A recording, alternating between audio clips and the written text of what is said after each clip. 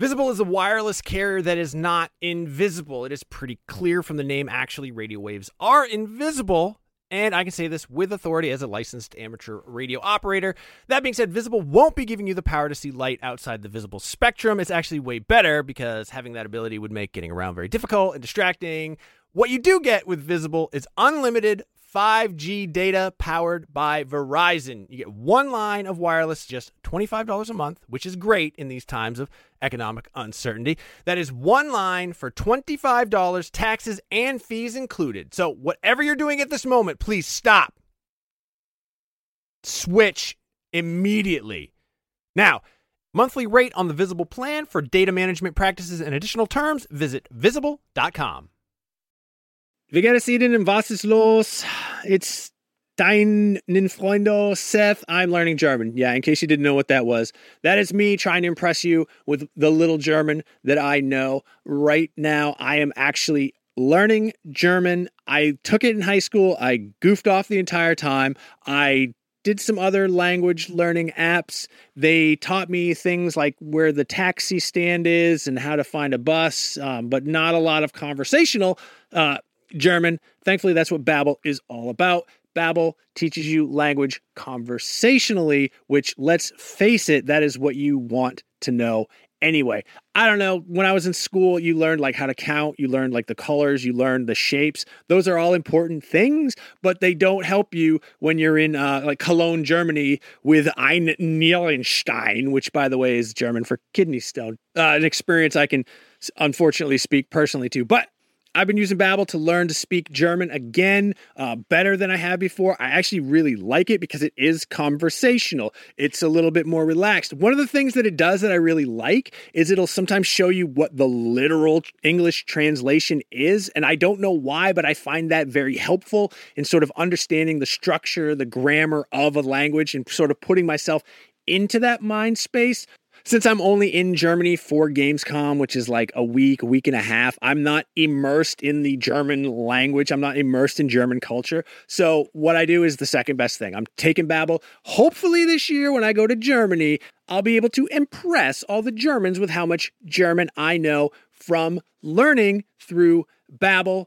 The app has pronunciation recognition, so you'll be able to learn how to speak better with your accent, how to actually properly pronounce the words. That way you won't get made fun of by a group of older German men because you said Apfelstrudel and not Apfelstrudel. No, it's really cool. I'm going to say right now there is a special limited time deal for our listeners. Right now you can get up to 60% off your Babbel subscription, but only for our listeners, because you guys are the best ones, by the way, at babbel.com/realm. Get 60% off at babbel.com/realm. That is spelled BABBEL.com/realm. Rules and restrictions may apply. Listen. Hello, everybody, and welcome to Nintendo Voice Chat number 470, I believe. My name is Tom Marks. I'll be your host for today while Casey is away at the Pokemon World Championships. Oh, wow. Very exciting. Joining me today is Mr. Pear Schneider. Hello. And Janet Garcia. Hey. And Brian and Casey Casey's obviously at the Pokemon World Championships, and then Brian is going to be, they're both going to be at Gamescom next week. Everybody's traveling. Very exciting. So we have an empty chair today, right off in the corner, very low. Oh, what? Who's that?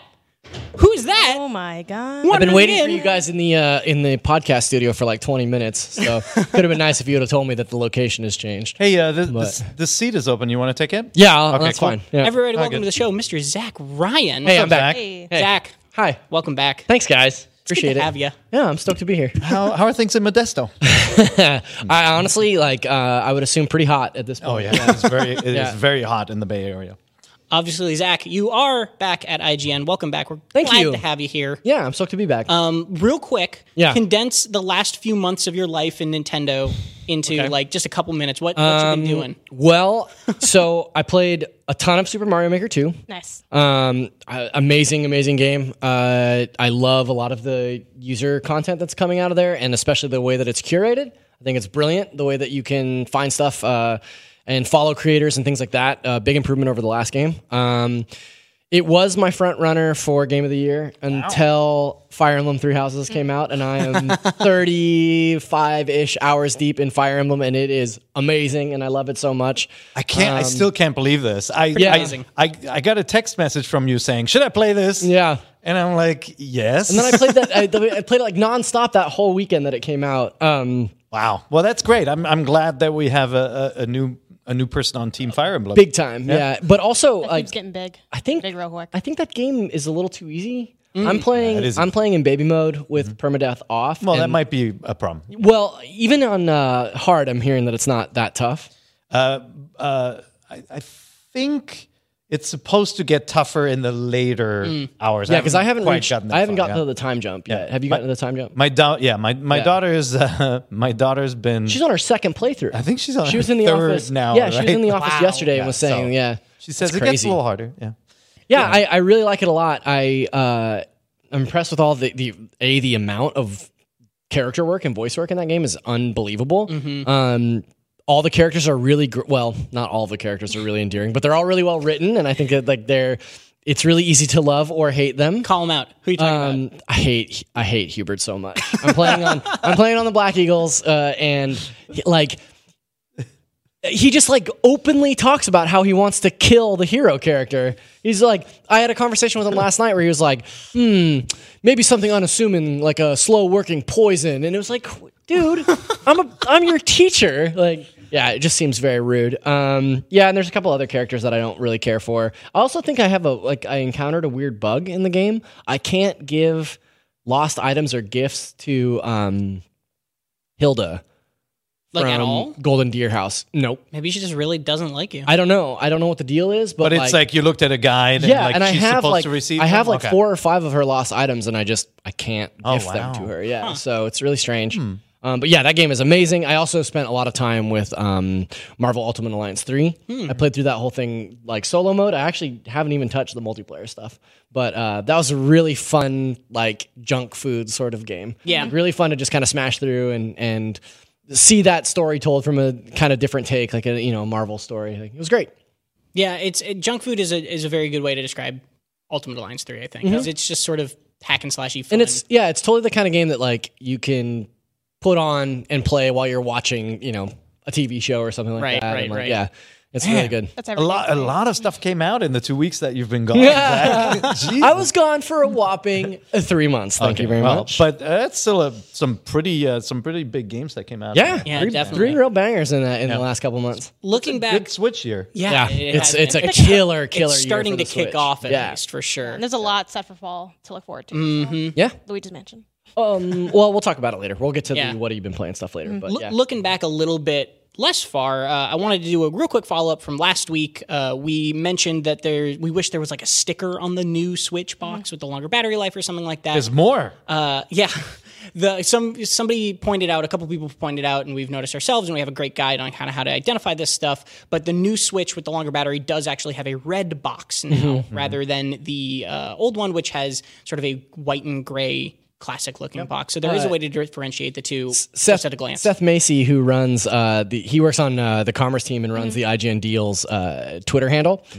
He wrote a handy poem for people to remember, and it was like something like, if the box is red, play till it's dead, but if the box is white, the old model's in sight, or something like that. It's like very funny. That's pretty Well, look, cute. it's true. So there's an identifier. So anybody going to buy the thing in stores, make sure that you get the red box and the new chipset and the added battery life. And there really isn't any reason to stick with the old one. Somebody asked me today whether they should stick with the old one because it's maybe more hackable. But we heard that exploit was actually fixed in software. So you probably don't have anything to win by buying a new old system now. Did you get the new system? I did not yet. I'm waiting for the Disney Special Edition in Japan, so I get the Joy-Con as makes well. sense. So Yeah. 2 birds with one stone. But it's not. Again, it's like you have to be in the know. Like if anybody walks into a store, there's no sticker that says this is the new system or updated 2019. Maybe on some websites you can obviously see. That. Amazon does that. And Janet, you brought up a good point too. For used Switches, you also got to Yeah. pay attention to the serial number. Yeah, so, kind of like you said, there's not really like a clear identifier. I'm not sure how many people working at these stores will know what you're talking about. I remember when we went to pre-order the Switch, the Best Buy employee didn't even know what the Switch Switch was. So sometimes, God. sometimes because it was like day of. So it's You're really selling important to, dishwashers, like, man. I know, right? Other things to focus on. But if you look at the serial number, which is on like the bottom of your like Switch, the old model starts with XAW, and the new one starts with XKW. Did I get that right? Yeah. Yes, you did. The old one versus the new one. So if you're like shopping for old ones or refurbished ones or ones that are out of box, that's really important to like just be able to double check, especially in the future, which is kind of the only reason to stick to the old model would be if you were like a really avid collector and just like having the original and kind of seeing like where it came from. But there's definitely no reason not to get the new one. So old serial numbers, the universal sound for disappointment is ZAW. And the new one is XKW. I definitely don't need the new one for like an hour-longer battery life, but I have a 10-hour flight to Germany coming up this weekend, and something in the back of my mind keeps going, buy that new one. Bring a charger. They've got plugs. Get that new one. The international flights have plugs. I think also, But what if I bought the new one? Yeah. Don't do it. With the Joy-Con drift issues too, I feel like this is a great time to upgrade because, my like for God. me, my You left guys are one, the devil. my left one is kind of starting to go, and I'm too lazy to send it to Nintendo to get fixed. Honestly, Here's like, $400 for a new one. if you trade in at GameStop, you can just it's like a $75 upcharge. So how careful Seriously? is Yeah. GameStop? Yeah, I heard about that. Yeah, because I know there's a lot of GameStop haters like in the universe. Yeah. Like pretty much no gamers like GameStop. I actually really do like GameStop because they have great trade-in value, and you can always look at it ahead of time. So like I don't know how long they're doing like this promotional, but if you're ever unsure, you can just go on their website and type in what you're trying to trade in. This works for games too, and then see like literally day of they will give you that price. So yeah, that's definitely an option if you want to swap. I'm not going to. How does that work? So I mean, how do you trade in your old system for a new system and still get all the stuff off your old system? There's That's- a grace I period. mean, oh, is there? Yeah. Well, you take the system home. They have that with other system too. And then they let just you refund keep it you to the difference? Transfer. No, they let you transfer it. I forget whether they put a hold on your card or something. Like there's Yeah, you'd have to definitely ask them something. about that. I've never Okay. tried to do that. It's like a really specific Yeah. situation, but I think they'd be open to working with it. And Like- GameStop actually confirmed to the IGN Deals Twitter account, which is what Seth Macy runs, that as long as your Switch is working, as long as it is functional and runs, then you'll get that $225 trade-in credit for it towards a new longer battery life Switch. Zach is already just messing with Pear. He's already throwing a monkey wrench in this whole my thing. mic is automatically moving away from me. I miss this guy. So he was breaking it even more. Yeah, so Thank I'm you. not going to trade up for it, but I totally get why some people would. And I'd say it's a pretty significant jump in battery, especially like compared to the Switch Lite. Like it has more battery life than that, so I think it is significant. I would wait for a new bundle. Yeah. Wait for a new I bundle also- I'm with still new hoping for the Joy-Con Switch colors Pro. that you That's can't what I was get going to say. anywhere. That's why I'm holding off. I also feel like they're probably going to squeeze out one last SKU before they move on to like whatever their next generation will be, and that will be like a souped up version with a different chipset and maybe higher graphical That's what I'm fidelity. hoping for, like at least. Well, so I was going to save this for the end because it's a question bot question. But on that note, why don't we just mention it now? We got a question from Adolf Vega and also a very similar question from Caitlin George. Thank you for both of you for writing in. Said, with the upcoming release of the Switch Lite and the current release of the Switch with superior battery life, can we finally squash the rumor of that Switch Pro? Or do you think the Switch Pro is still a possibility in 2020? No. Wouldn't the existence of a Switch Pro really confuse customers? Would it fragment the market dramatically with three very similar but also distinct versions of the same hardware? Look at the Xbox One, the Xbox One S, and the Xbox One X, right? Like you're talking about three models of the same basic unit, and it's to serve three separate audiences. So, like, while yes, it does splinter the audience, like that's still the same revenue coming in from the same sources, right? Yeah. And depending how the games are coded, an upgraded chipset could automatically give you advantages with resolution, right? A lot of games are coded to be dynamic and switching. Maybe you download like a different your Dooms texture and pack. Wolfensteins. Yeah. And certainly they could update older games to take advantage of the new chipset. Didn't happen with the new 3DS.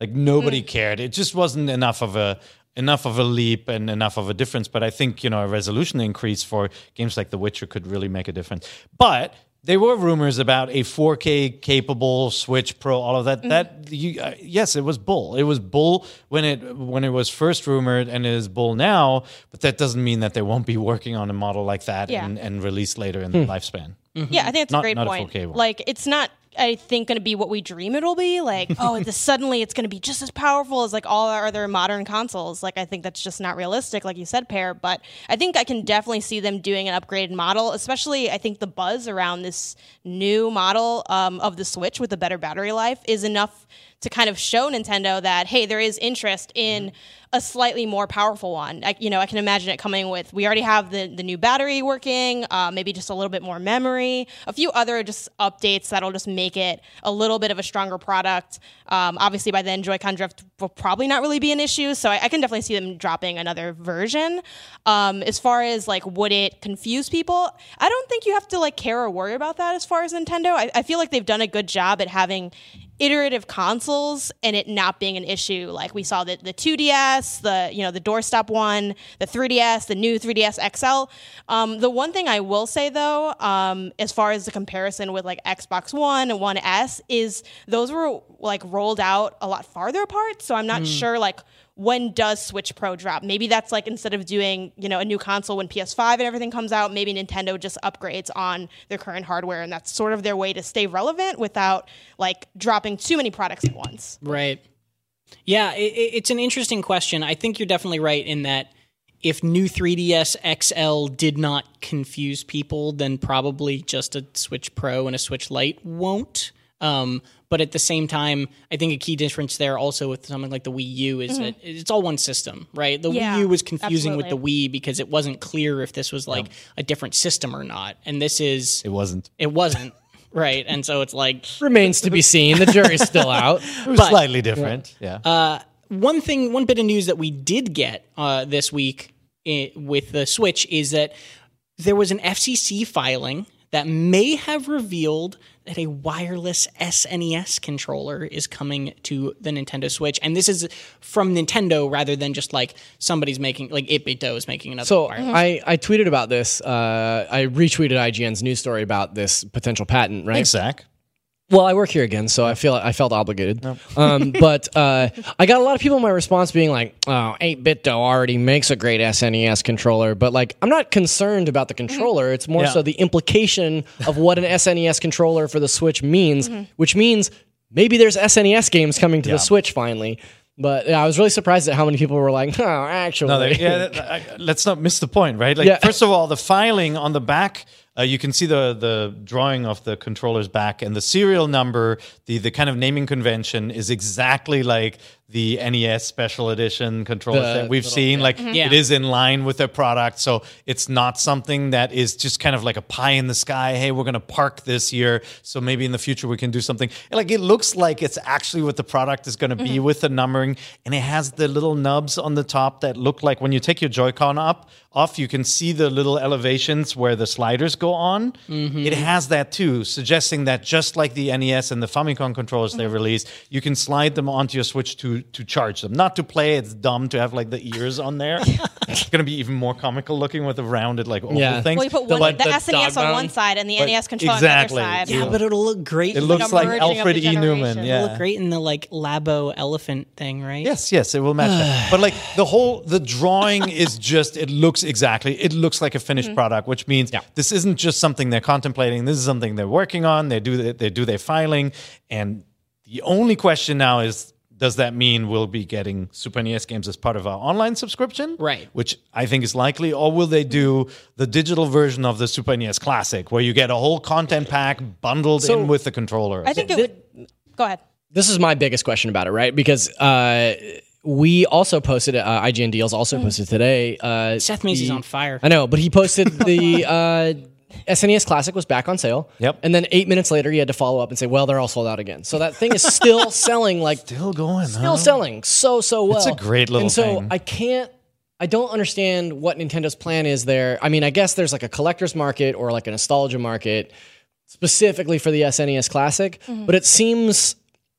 contrary to their previous business models, to bring those games to the Switch in a way that is like, here's the SNES Classic package, right? Like, I think we're going to get the same drip feed SNES games on Virtual Console, or sorry, the Nintendo Switch Online that we've been seeing for the NES games. So you think With online multiplayer for Mario Kart and stuff. That'd be great. Online multiplayer with SNES games. I was going to bring that up later, but Online that's, multiplayer for Super Metroid. that's Bomberman, kind of please? insane And probably thing. some like exploits or ways to make those games a little bit easier or more accessible now, because we saw a lot of those adjustments. Yeah, like the as white options. sword in Yeah. in Zelda and all the rupees and Though I stuff think like that. the SNES games aren't as like brutal with those things as like the NES ones, but I can certainly see them adding something like that. Yeah, I totally agree with what you said, Zach. I think they're Thanks. just going to do it with online. It makes sense, and we all know that they're maybe running out of exciting games NES to bring to the online, because everyone's like, oh, the NES library is huge. It is, but do you want all of that? Like, I don't think I do. I don't think most people do. You're also running into like duplicative games in terms of Castlevania Collection or Mega Man Legacy Collection or things like that. Like, I wonder where the red tape is in those games being released onto SNES or NES Classic when those things exist for purchase elsewhere through another developer, right? Yep. I mean, there are still a ton of good NES games once you factor in third parties. Like Chippendale's Rescue Rangers. Yeah, like the Final Fantasies and all that, right? Like but I am ready for Super NES games, please. Yeah. Chippendale's Rescue. I would love if they made this controller and just did nothing else just to be bogus. Like, they're like, actually, there's no game announcement. There's It's just the controller. I mean, there's a ton of like 2D platformers on Switch that I would easily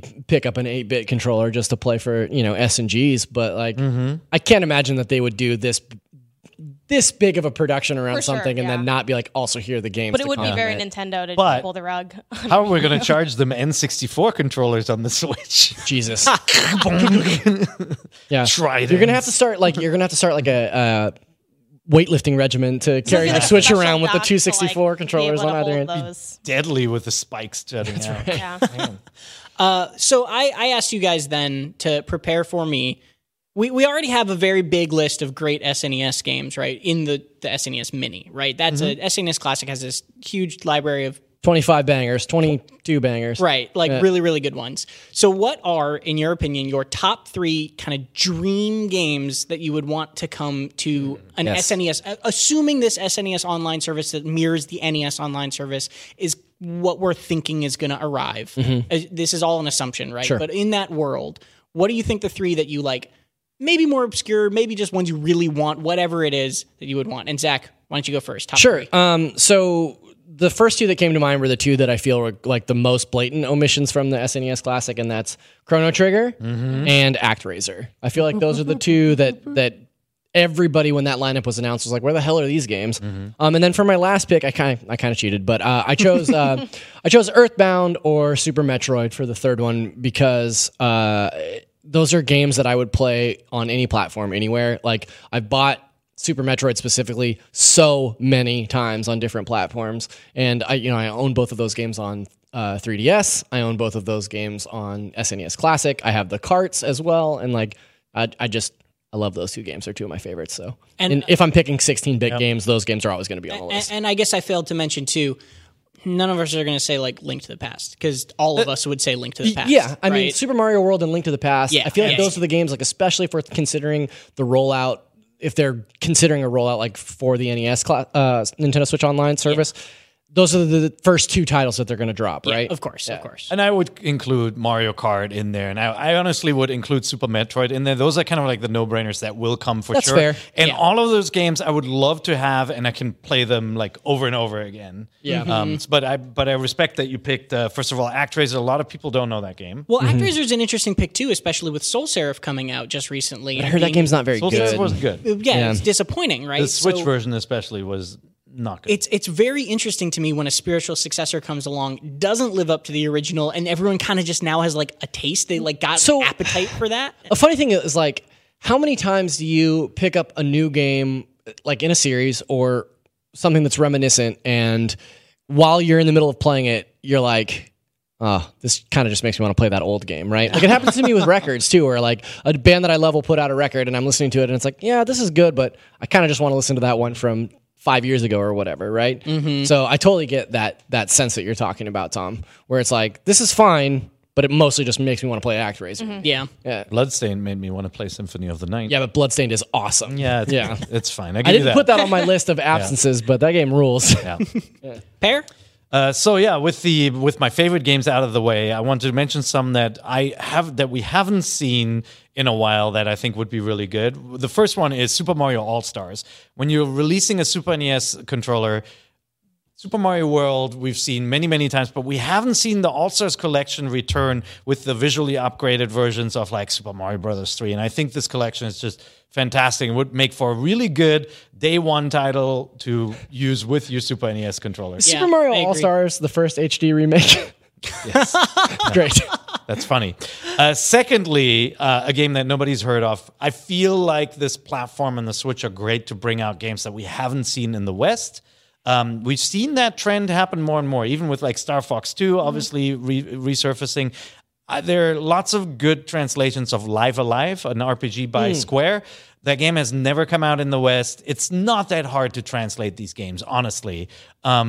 It's a fantastic role-playing game that is split. It's from the makers of all your favorite Square RPGs, and it's like it splits the story into different genres. There's a wrestling story, there's a sci-fi story, there's a fantasy, there's a kung fu story, there's like a kind of and all of these stories play differently and then converge. All the characters get together, and it's just such a fantastic role-playing game with some of the best music you've never heard on the Super NES. And then the final one is Gambare Goemon 2 Kitaretsu Shogun Maginesu, and that's this game here that I own, and it is he brought it with him. one of the. I have this at my desk at all times. Is one of the best platformers Just in ever case. made. Is You one never of know. the best co-op He needed it platformers today. ever made. The Goemon series. Konami didn't do it justice. Konami hasn't done a lot of games justice as of Wow. late. So interesting. Yeah, seriously, F you for not bringing this one back. Wow, getting pretty intense. Goemon 2, Goemon 3 is a Link to the Past clone. Goemon 2 is like a Mario game, side-scrolling, set in Japan. It's awesome. Is that so? Correct me if I'm wrong, because I always get mixed up here. The Goemon series is different than Mystical Ninja. No, it is No, Mystical they Ninja. are the same. they're the So same series. The yeah. first Okay. Super NES came out here as Legend of the Mystical Ninja. Right. Like kind of butchered translation, but we'll take it. The second one never made it over here. The third one never made it over here. But then Lots of the Mystical Ninja- Sugoroku weird spin-offs didn't make it out. Wasn't there one on 64? A Mystical That Ninja one made game? it out. Yeah. Yes. Yeah. Mystical Ninja 64, That's which the was one- an Ocarina of Time kind of precursor Yeah. in a way. Like it kind of like it did a lot of things that Ocarina of Time would do much better. Yeah, I remember that one, especially because also like didn't that one have like giant robot? Yeah, 3D you pilot- sets in there too. That's Yeah, in you there. pilot I giant remember you guys mechs, playing yeah. that too. This in game there, has but- this game has side scrolling, then it has mode 7 3D robot punch outs. so weird. cool. I love it. Yeah. Those are some deep cuts, Pear. I know. I like it. I feel like it's. Well, I mean, I time guess Super to- Mario All Stars is less I mean, deep, but I like it. It also speaks to like the joy of Nintendo Switch ownership, where you can create a secondary account for European or Japanese. But I want games, them but, like, translated. Sure, but I'm saying Yeah. like, what if they put Goemon 2 on the Japanese accounts, and that's still an opportunity to play it. Yeah. Like that's maybe lowest common denominator, but it's still a possibility. There are lots of games, even on the Super NES, that aren't as playable today anymore. Like especially a lot of licensed games, some of the strategy games featuring Japan's favorite giant robots and all that. But these games are so good, and it's just crazy that nobody played them outside of Japan. Mystical Ninja, I remember as a child being a game I never beat because I never had the patience to write down the codes. Oh. That, like, it didn't have a save file. Yeah. It had this like long string of characters Yep. that you had to re-enter to get back to where you were in the game. Yeah. Yeah, And I unfortunately. never had the patience for that as a kid, so I just never beat it. Did you ever get the patience for it? Because I still wouldn't have it. No, I don't think so. I mean, I played through Mega Man X2 not that long ago, and I played it on the Super NES, and it was great because anytime those code screens flashed up, I just took a photo of it on my phone, and I was like, the future is wonderful. Do you remember? And save And it's states. now. Save states in Yeah. if Future they is do an now. online thing. Yeah. Do you remember Mystical Ninja? You could earn money by doing jobs. Like you could take a part-time yeah. job, and one of the part-time jobs was playing Gradius. I did not that's remember tight. I that. love it a has, game within a game. Yeah, and it has like that sort of stuff is built in all And these Gradius mini is so games, good. and yeah. Love Gradius. Janet, cool. what's your Okay, picks? So outside of deep cuts, I'm going to go super basic because I had the SNES when I was 5. It was the first console my I ever God. played. I know I am the baby of the table. So yeah, I'm going to go super basic. F-Zero. I love F-Zero. I like I'll you. play I like you. F-Zero. There you go. Oh, good thank you. call. Yeah. Yeah. I just love F-Zero so much, and I really enjoyed Fast Arm X, but kind of like Zach was saying, you're like, just want to go back to like the stuff that really did it the best. Then I'm going to go Yoshi's Island because that's one of my favorite games of all time. People were always talking about how the Yoshi series was so much better in the beginning from where it's like gone now. I have some gripes with that. I feel like the more modern games do have like their own value, but I do agree that that was like one of the best to ever do it in that franchise just right out the gate. And then I'll just go also basic. I'm going to go Kirby, just the Superstar Collection. Yeah. There's a bunch of stuff in there. And then I feel like it'd be great depending on how Nintendo wants to roll out the stuff in the future. Even if you just have that individual game as an addition, it has so many games within it that I think people would get really excited about that. I can see them rolling that out really nicely during a direct. So I think it'd be a really exciting announcement for fans. Also cool because I think, in addition to us who own the Switch and owned consoles before, there are a lot of new people to Nintendo franchises, and they'll play a Kirby game for the first time on the Switch or a Yoshi game, and then being able to go back and see kind of like the roots is really cool too. No, I agree. And I feel like you picked all the ones, or you picked three things that are like not the key ones, right? They're just like one step away, that it's like all really good picks though, like really good games that you wouldn't want to miss here. Yeah. Also, it's just kind of crazy to me that more hasn't been done with F-Zero, with how popular I Captain Falcon is know. from Smash. It's just kind of a bummer. I wonder if people even know, like, in the modern era, who Captain Falcon is. That's the funny Outside thing of about Smash. Yeah. I mean, that's the thing, Yeah. right? Race- It's yeah, like that's the hilarious Racing about games are a Smash. real challenge, Yeah. right? I mean, outside of your Forzas, the 2 Series, and Gran Turismo, and maybe Need for Speed, it's really difficult for some of the racing games to like I know. stand out, and especially the more kind of obviously kart racers work, but the futuristic stuff, like Wipeout hasn't done crazy numbers in the re-releases that Sony's done. Even a lot of the games that have kind of been coming out on PC that have sort of been inspired by these games have been like doing okay. I think there's a game called like Redout, I think was like an F-Zero inspired. Yeah, game. Redout. That's right. Yeah, and they've all been doing okay, but again, none of them have really I also blown think up. like the arcadey subgenre of genres like, racing games, sports games has kind of fallen to the wayside in the modern era. So you don't even see as many attempts to do something that kind of has that old school feel, even though obviously F-Zero is futuristic, but it has that like arcadey speed and excitement. You see a lot more games going for like realism or a kart racer. You don't really get a lot of that arcade feel anymore. So Yeah, I think there's also a lot to be said about Smash Brothers' legacy as its own standalone thing when it comes to characters like Captain Falcon, or like the introduction of all those Fire Emblem characters back when Fire Emblem wasn't a known quantity in the Melee era, right? But that's probably a conversation for another time. But I think that Captain Falcon's relevancy is due in large part only to Smash Brothers now. Like the modern generation only knows him, or maybe even somebody like Ice Climbers or something like that through Smash Brothers, right? You don't like need to it's know Ice not Climbers in any it's well, no, capacity. of course not. But it's like In or it's not outside like the oh, that's an F-Zero character. It's like oh yeah, that guy's in Smash. But unlike the other forgotten Nintendo racers, 1080 and Wave Race, right? This one at least is more top of mind based on the characters that were in it, and then the music everybody knows. Like I feel like I hope they will bring it back someday, and I think just putting it out as a Super NES game is a good first step. What if one of those final Smash characters was just like a snowboard guy from 1080? Okay, No, I'd Snowboard take Kids. it. Snowboard Solid. kids. Yeah, Snowboard Kids character. Snowboard Those kids. can't fight though. Sure they can. So Tom, what They are your drop like games? pans on each other. Yeah. Thank you, Janet, for getting me out of that argument about Snowboard Kids that I inevitably would have had. I was listening to a good game. The soundtrack of that There's game always the other more day. time for that. Yeah. At some point. My first pick would be Evo Search for Eden. I love that choice. I- Where is that game? It Who knows? disappeared. Evo Search for Eden, for those who don't know, is a game where you start as a fish, and throughout the course of the game, it's like a side scroller. You evolve, and you eventually get legs, and then go onto land and become a reptile. And then the reptiles, I think, evolve into the dinosaurs.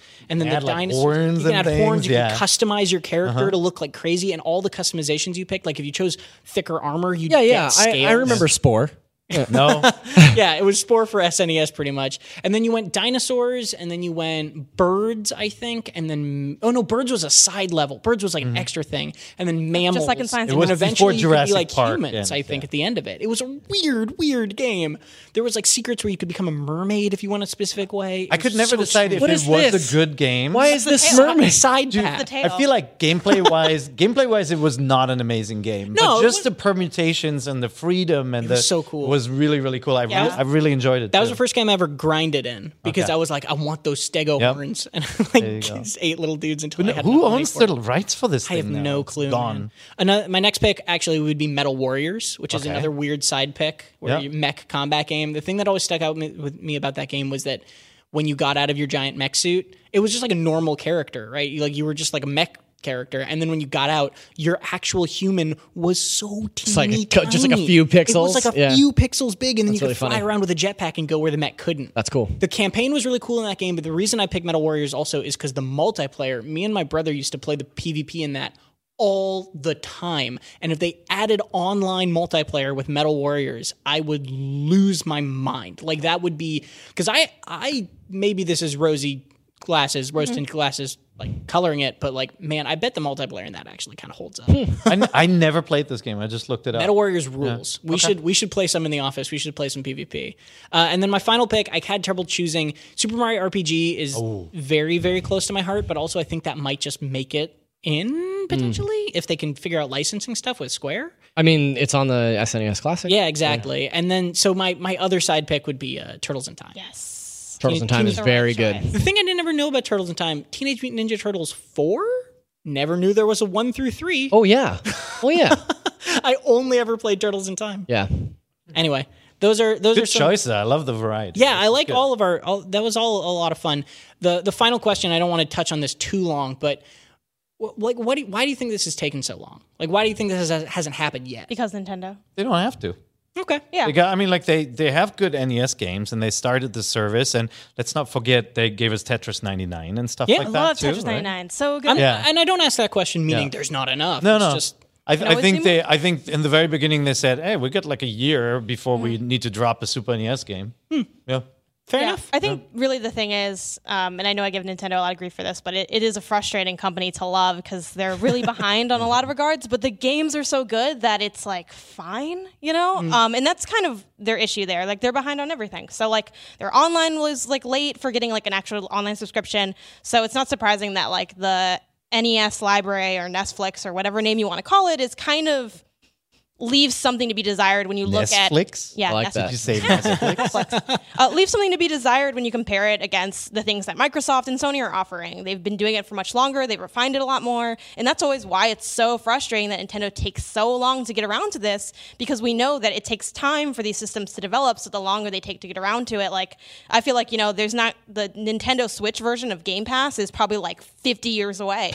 And that's really frustrating. So that's, I think, why they haven't done it. I think they're also, I don't know, maybe in some senses, they're always, even though they have like wacky ideas, they're kind of a more conservative company in some regards. So I think they're just, they're seeing what's up when they need to do it. I mean, you raised some interesting points. They are conservative and careful, but they also aren't. Like if you look at their history,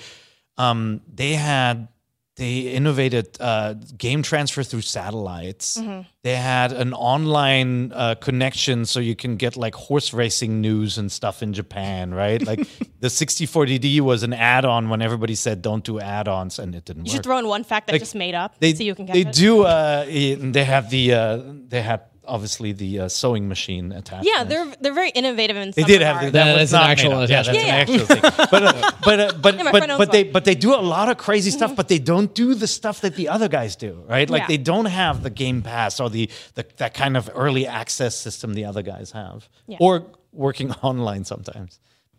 Well, let's move on to some Sick other burn. news. Sick burn. Let's move on to some other news, though. The SNES thing was probably the biggest story out of this last week. One thing that came up at the very tail end of last week that I wanted to bring back up is that Microsoft, Sony, and Nintendo all decided that they're going to require publishers to disclose loot box drop rates in their games. Otherwise, they won't allow them on their system. And I think this is a rule going forward and for updates rather than like we're going to kick Fortnite off unless they disclose sort of thing. But Nintendo then later followed up and told Eurogamer in a quote said, Nintendo ensuring that our customers can make informed choices when they play our games is very important. As part of ongoing efforts in that area, will require disclosure of drop rates in Nintendo Switch games that offer randomized virtual item purchases, such as loot boxes. So they're basically just all three big companies are just taking a stance at this at the same time, which is pretty cool. This is like really unprecedented and really, really cool consumer protection, right? Yeah. Like this is three major companies seeing an opportunity to really cash in on something, but identifying that it's totally exploitative, right? So I love this idea that Nintendo and Xbox and Sony would come together. And this has happened multiple times over the course of the last year that they all kind of unite on a single front. And I think that this is an example of something that everybody in the industry should get behind and say like, yes, this is the right call. Yeah, I think There's also, real risk to them. Yeah. So, it's in their best interest to make sure they disclose and don't get labeled as, purveyors of gambling. Yeah, I think it also like this is kind of a cynical version of that take, but it's why don't we regulate ourselves before the government regulates us for us? Oh, I don't think that's cynical at all. Yeah. I think that's dead on. Yeah, so it's just like it's less like I think they are doing that protection, but it's also protecting the industry at large and themselves. Like that's kind of the same reason the ESRB exists, right? It's that idea of like having that you can opt into, and this is like all of the games that are like mainstream sold have ESRB ratings, like just kind of adding those type of things and making that normalized, stops further regulation down the line. So it just kind of makes it more controlled, more, with the people who know this industry running how it's going to go moving forward. Yep. Another announcement is that Bubble Bobble for Friends, for the numeral, was announced. Exclusive to Switch, releasing on November 19th in Europe and Q1 in 2020 in the US. Wait, what? Yeah. Why? So it's an exclusive. Translation. It's exclusive to Switch. A lot of localization that's going to happen. re-record. Yeah. Now do it again in English. This is a game developed by Inin Games, published by Taito. So it's actually being produced The old by Taito. school, the people who brought us the old school Bubble Bobble. Bobble games, Yeah. back behind the wheel. I mean, I was really excited to see this. Like, I have a soft spot for this franchise. I see 4-player fun with the stupid little dragons. I'm in. I want to play this. I'm just a little disappointed. Europe gets it earlier, which means I have to sign into my European account and just download Yeah, it. exactly. I was like, what are you talking about? You're the most European dude I know. Yeah. I'm always a little wary of these resurrections of old titles, sort of thing. Like Lode Runner is back. Yeah, like Contra is back. Well, Inin Games, I did a little. Not the same. I looked into it. Inin Games wasn't a name I recognized, and the only other thing that I found that they are doing or have done is they did also announce 3 weeks ago a reboot of the Ninja Saviors, Return of the Warriors, which they're also doing with Taito. Is this just their whole deal? They're just going back and Well, they're picking also up doing this with properties Taito. on the So yeah, cheap? I think that they're just working with Taito to like resurrect some old That's pretty games, cool. pretty much, and that seems kind of interesting. If What they Hollywood's do it doing, right. too. Yeah. I guess that's true. story. Burn. When I was in the 6th grade and I got my first retainer, I had Bubble Bobble sticker in the retainer, so that was pretty cool. Was it by it out and accident show or on people. purpose? No, I've done it on purpose. They asked what kind of image I wanted inside my retainer, and I said Bubble I Bobble. didn't know you could have images inside the retainer. Yeah, you just put a sticker in there because it's a mold. Anyway, sorry. I did not know. So if you about thought you this. were a hardcore Yeah. Bubble Ball fan, If you thought you were a Say hardcore hi to retainer them. fan, That's like Say hi to Zach that's like Ryan. the little kid version of like getting a customized credit card with a picture of Bubble Bobble. exactly, on yeah. it. Yeah. That's how people I identified myself to people. I just flip my retainer out and say Bubble Bobble. Did not know about the Nintendo retainer system. Yeah. yeah, an innovative company. the NRS. I'm so sorry.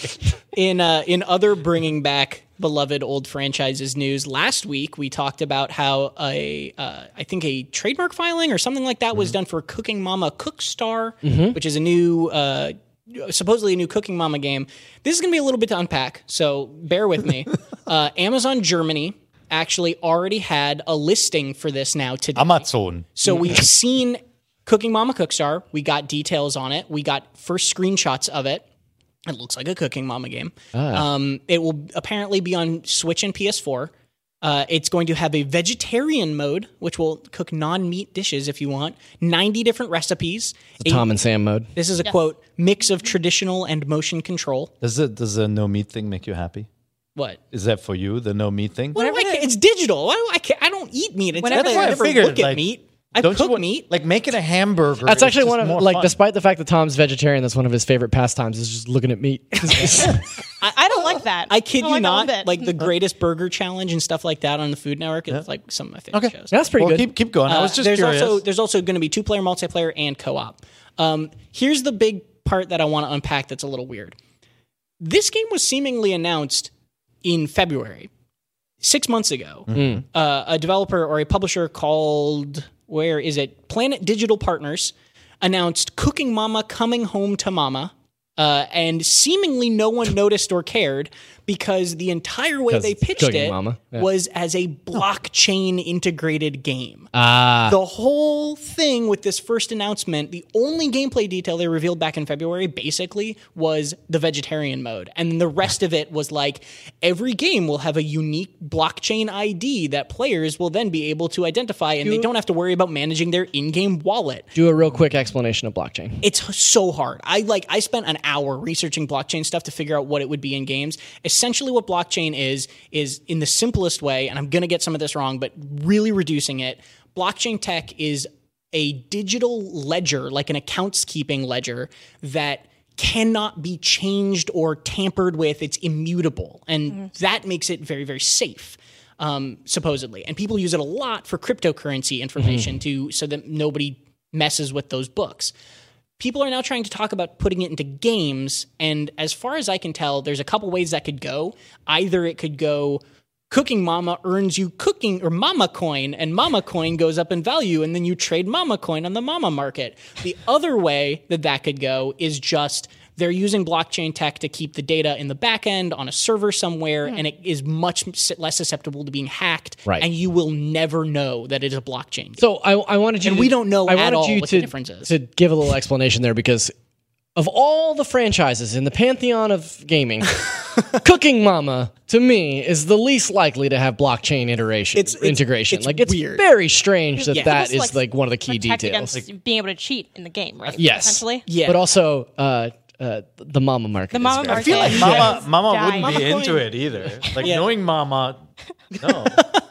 The weird thing, though, Not better than Mama. The weird thing is, when Cooking Mama Coming Home to Mama was announced in February, that was all they were talking about was the blockchain stuff, because that's what Planet Digital Partners seems to be pushing. They're a new publisher, and they seem to be all about blockchain stuff, as far as I could tell. Cooking Mama Cookstar in this new listing that was translated doesn't mention anything about blockchain. So it could be either A, they're now switching from an investor-facing kind of speak about blockchain to now a consumer-facing speak where they want people to buy the game and have it be fun, or B, they got rid of it, but I think that's less likely. It's just an interesting Maybe they're thing testing it out on something that's not as like dire to get right away. Maybe. Yeah. Maybe they thought blockchain was the hot topic and they get some press by like including that. that's and true then too. weeks later, like, this is bull, nobody's Like when going to people care. were like, "This is gluten free," and it's like, I didn't ask you anything. Right. Yeah. You know. Interesting. So yeah, that's an interesting sort of mess. So thank you for letting me figure that all out. You can look up Cooking Mama Cookstar and see some screenshots. I guess right it's now, probably though. not going to have Pro controller support if it has motion control, because sometimes you see that with certain Well, games. they said mix can of traditional and motion. And it so works for the DualShock too, because it's Yeah. PS4 as well. Though whenever they have motion control on that DualShock, I am not interested. it could be just that you get to choose though, Yep. right? That could be what mix up. Yeah, I'll play hopefully. this. I like Cooking Mama. Yeah, we'll see. I just hope it's not like a blockchain Ponzi scheme. Can you bring the apron Mama in coin for thing. the show, Kara? My little blue Cooking Mama Yeah. apron. I might wear it. Okay.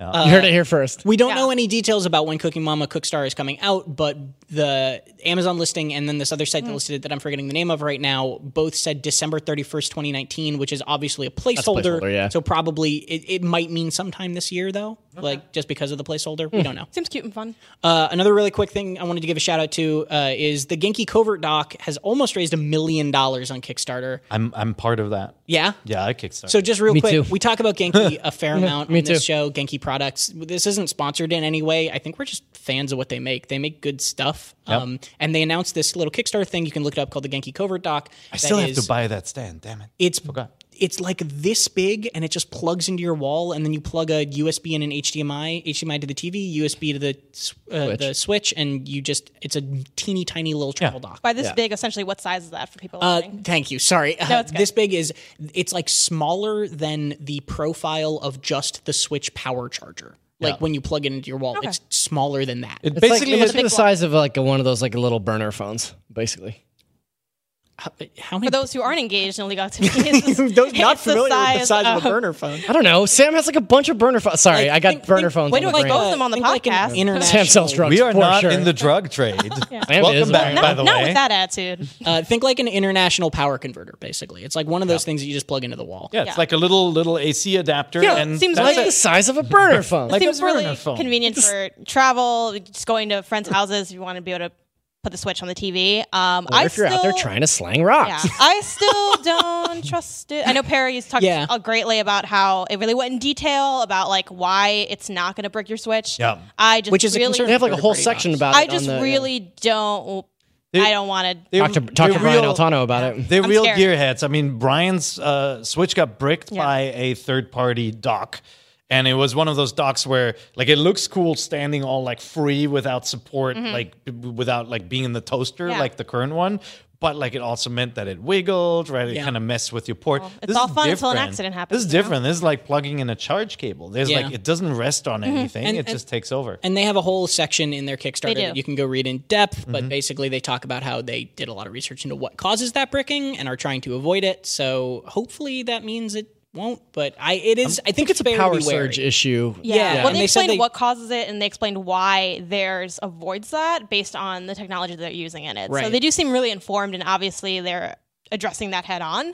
But if you're like me and still super scared, maybe just read it and decide for don't. yourself. I just love the idea of bringing in But I'm scared, essentially an so I AC adapter, and at the same time, it now can double as the TV output, which Yeah. is just great. Yeah, It's pretty cool. And it's a bummer that Nintendo doesn't just make this kind of thing themselves or make their stuff less brickable. But here we are. Nintendo really loves the kind of like the idea of you docking the Switch, right? Like they're about Yeah, making they built the whole products. system out of it. No, they make things that feel fun I do too, like the and that's toaster. part of the gamification. Is that like Yeah. putting it into the thing? It's just not as cool when you plug in a I cable. also don't think that they would have anticipated that these systems would be easy to brick based on something like a power surge, because power surges are constantly happening. It's just sometimes there was one just now. Sometimes just different tech reacts differently to it, and Yeah. I don't think that they would put this product on the market. I wonder if there's something in place in the new model of Switch Yeah, that maybe is the a Switch little less Pro susceptible won't have to this issue, Yeah. which it doesn't exist. I'm but going maybe it will. to test it on my old Switch, and I'll let you know. Nice. Moving on, let's talk about real quick, go through what is out this week. Platformer, a flippy dimension platformer that a couple people had actually raised in the NVC podcast forum on Facebook called Exception. Came out on the 13th. It was for $15. Yeah, it's like you like jump off the walls and then you can like turn the world. Flippy and- genre. Yeah, I see, yeah. It's kind There's of the weird. Stranding genre, and there's the Flippy genre now. It's getting Yeah. complicated. Friday the 13th, the game Ultimate Slasher Edition also came out on the 13th for $40. PC Building Simulator had Jesus a console Christ. launch on the 13th for $20. This Now, must be all over. I was going to say, how quickly did you buy a copy of that? You and Dan Stapleton, Well, I it's been out- assume, are the first guys. It's been out on PC for a while, and it's Now actually that's meta. It's actually a pretty cool PC building thing, and then there's like a mini game within it where you like take orders. Is from it people. just totally for fun, or does it actually kind of teach you how to build a PC? Its intention is to be both. Its intention is No to get you licensed comfortable parts, with. right? I am too poor to afford the parts to build a PC myself, but I can swing $20 to get the PC building simulator and live out all my wildest PC building fantasies. Y'all are haters. When's your birthday? Maybe but we'll it's get actually that for kinda- you. Is it Thank for you. practice?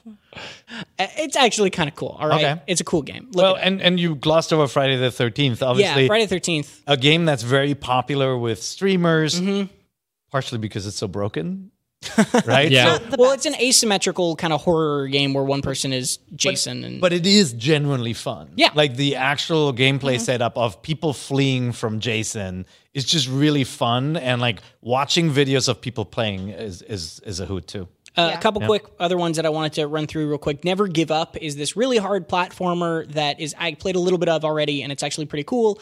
From the people from Massive Monster, people who did the Adventure Pals, which is another really great platformer. Cool.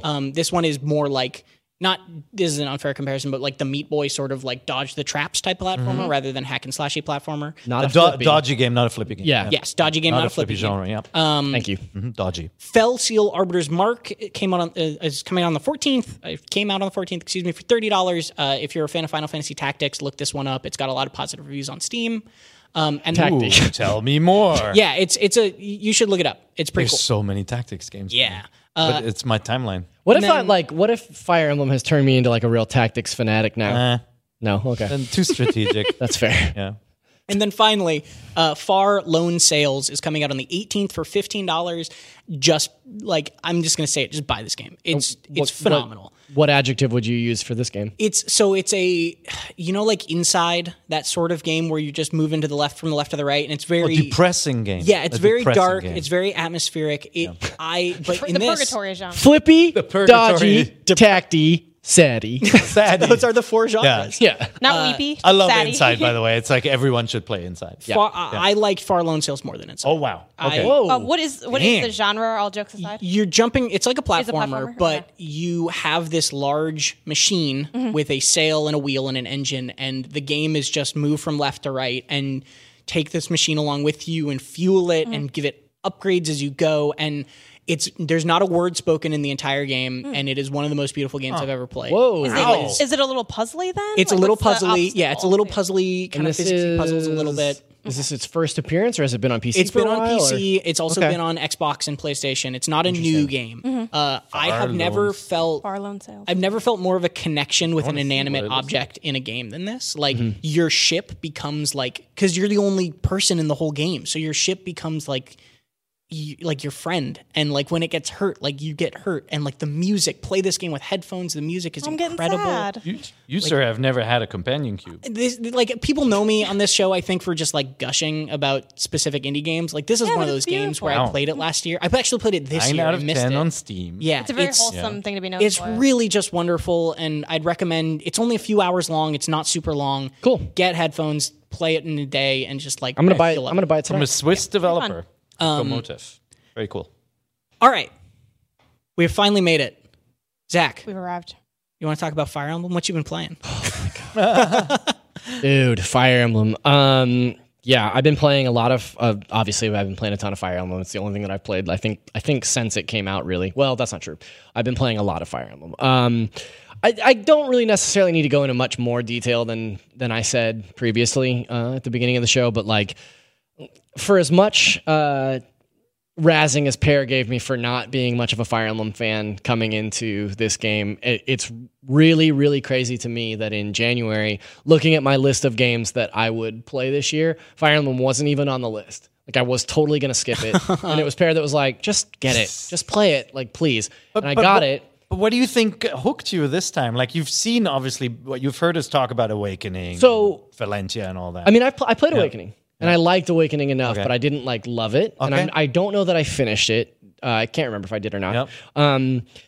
But to me, it's the story, the sort of life simulator mechanics. Like, I'm a Persona guy, so I love all this like heavily Persona inspired. Like, as much as I like the combat, I like the, like I was talking to Justin Davis about it earlier today, but every time I go back to Garreg Mach in between these battles, I have to talk to everybody. I can't see those I do little. that too. And that's why I'm Bubbles 35 must go. The bubbles must go. Yes, and that's why I'm 35 hours in and I haven't even hit the time jump yet. Like I'm watching all the support conversations. I'm talking to every student every time. I'm searching the monastery to find all the lost items. Like I love that world. I think it's really, really interesting the way that it's this like very like rote fantasy story, but told in a way that I really dig. It's like so anime, like it's just anime as hell. In fact, like Tom, you have written here Fire Emblem, and then the other game you're playing is Never Give Up.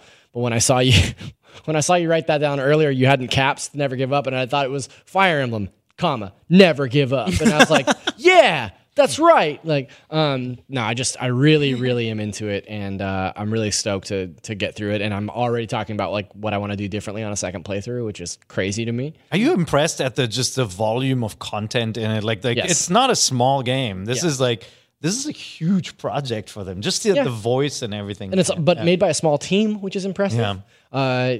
And a different team than has typically worked on Fire Emblem, which I think is really cool. I think they brought in some help to finish this sucker. Right? I do think that it's a very pretty game.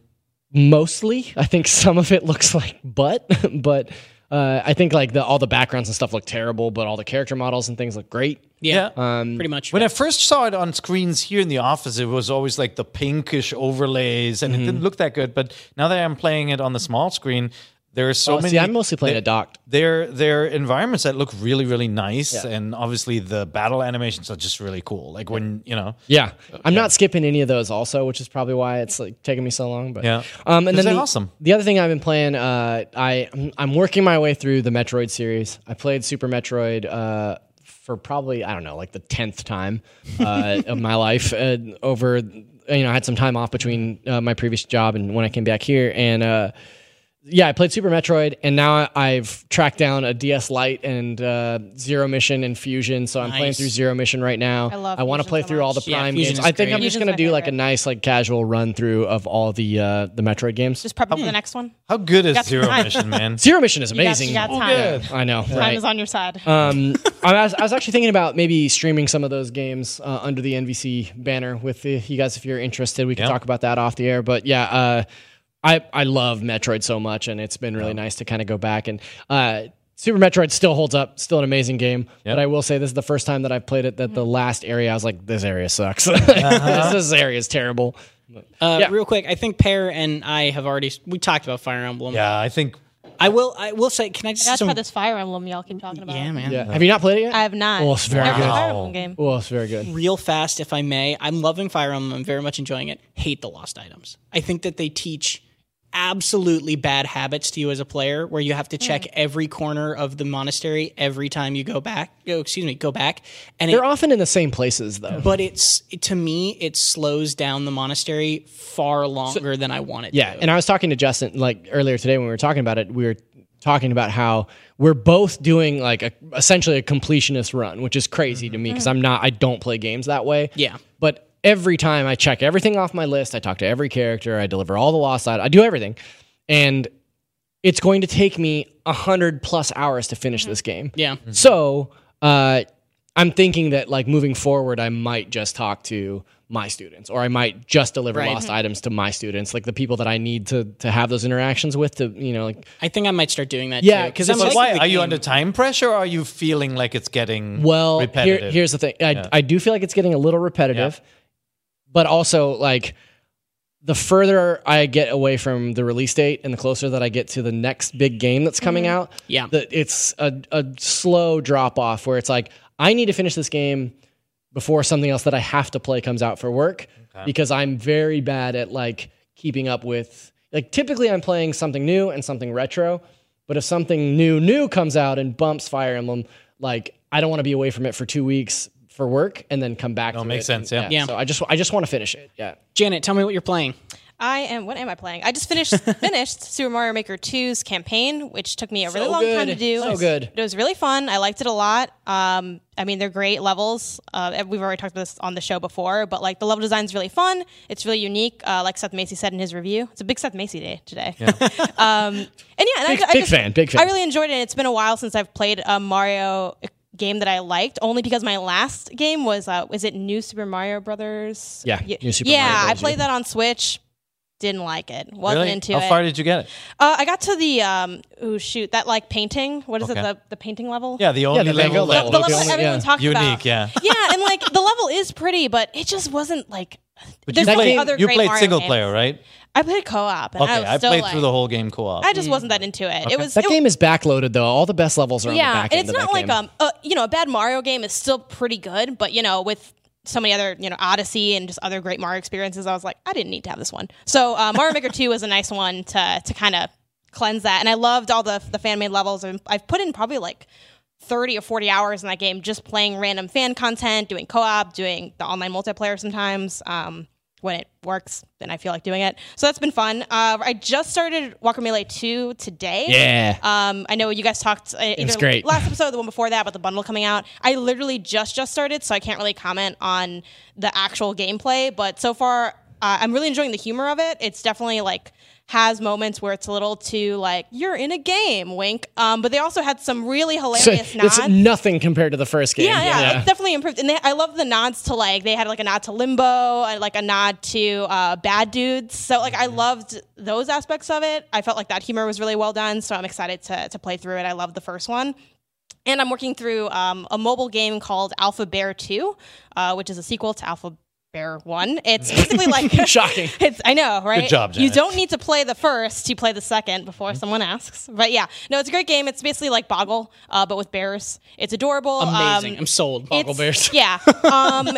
It's also really good in terms of like it's not very like microtransaction-y. I feel like a lot of people that play console games primarily have a hard time like finding mobile games they like because they play things like, Nintendo's Dr. Mario, and it like is kind of too microtransaction-y and grindy. But this does a really good job at balancing all those things. It's just super smart, has levels, you can beat it. I'm slowly been working my way through it for like a while now, but I just picked it back up, and I'm trying to beat that because I have a goal to beat more games than I beat last year, which I think means I have to beat like 26 or 27 games this year, and I'm a little behind, so I'm trying to ramp it up, and then maybe never make this goal again. So, and then I'm playing stuff for work that I can't talk about, and it's guide stuff, so it does involve looking at everything. So it is a slow burn. So we'll see what I get to next. Dang, man, you're busy. Yeah, It's a lot going on. That's about all the time we have today. We took a question mark question up at the top of the show. So thank you very much, y'all, for joining us. Zach, now that you're back, where can people find you? You can find me right here on IGN.com. For real this time. Forever now. But also on Twitter at ZachariasD. And I was going to say my Instagram handle, but I don't remember it, so never mind. Cool. Pear? You can find me on Twitter at PearIGN. So we're getting that Rabbids 2 game, or we haven't really talked about your previous employment or anything like that. Whoa, that just happened. Janet. Full disclosure. We should probably add a disclaimer that to every episode. That we Just talk about. it'll be a ticker now. It's like the Humble Bundle thing, and then now the Ubisoft thing. That's right. Janet, where can people find you? I'm at GameOnysus. That's Game ONYSUS on Twitter, on Facebook, and on Instagram. And I'm at Tom R. Marks on Twitter, and I don't use anything else because I'm boring. What does the R stand for? Railroad. Jonathan's been guessing every episode of Beyond, so I can't spoil it. I know, but I will not disclose it now. Yeah, Pear cheated. Yeah. He's got my employee files. That's right. That's fair. Thank you very much for watching. We are the NVC Nintendo Voice Chat, IGN's Nintendo podcast. Next week's going to be a little weird. Casey is going to be, I think, running the show from... and you and Pear and Zach. We'll be in Germany trying our best to do a show there without falling off. We typically do a truncated Yeah. from Germany special during Gamescom. So that's going to happen. Look forward to that. And then I will be back hosting, I believe, the week after Gamescom as well. And then we're going to get back into the rhythm of things like usual after that. But it's been a pleasure. And you can find us, Thursday at 3 p.m. Every week on wherever you can find podcast stuff. I almost ran out of that. And remember that NVC is the only place where you can... Get the thing. Watch us at Gamescom.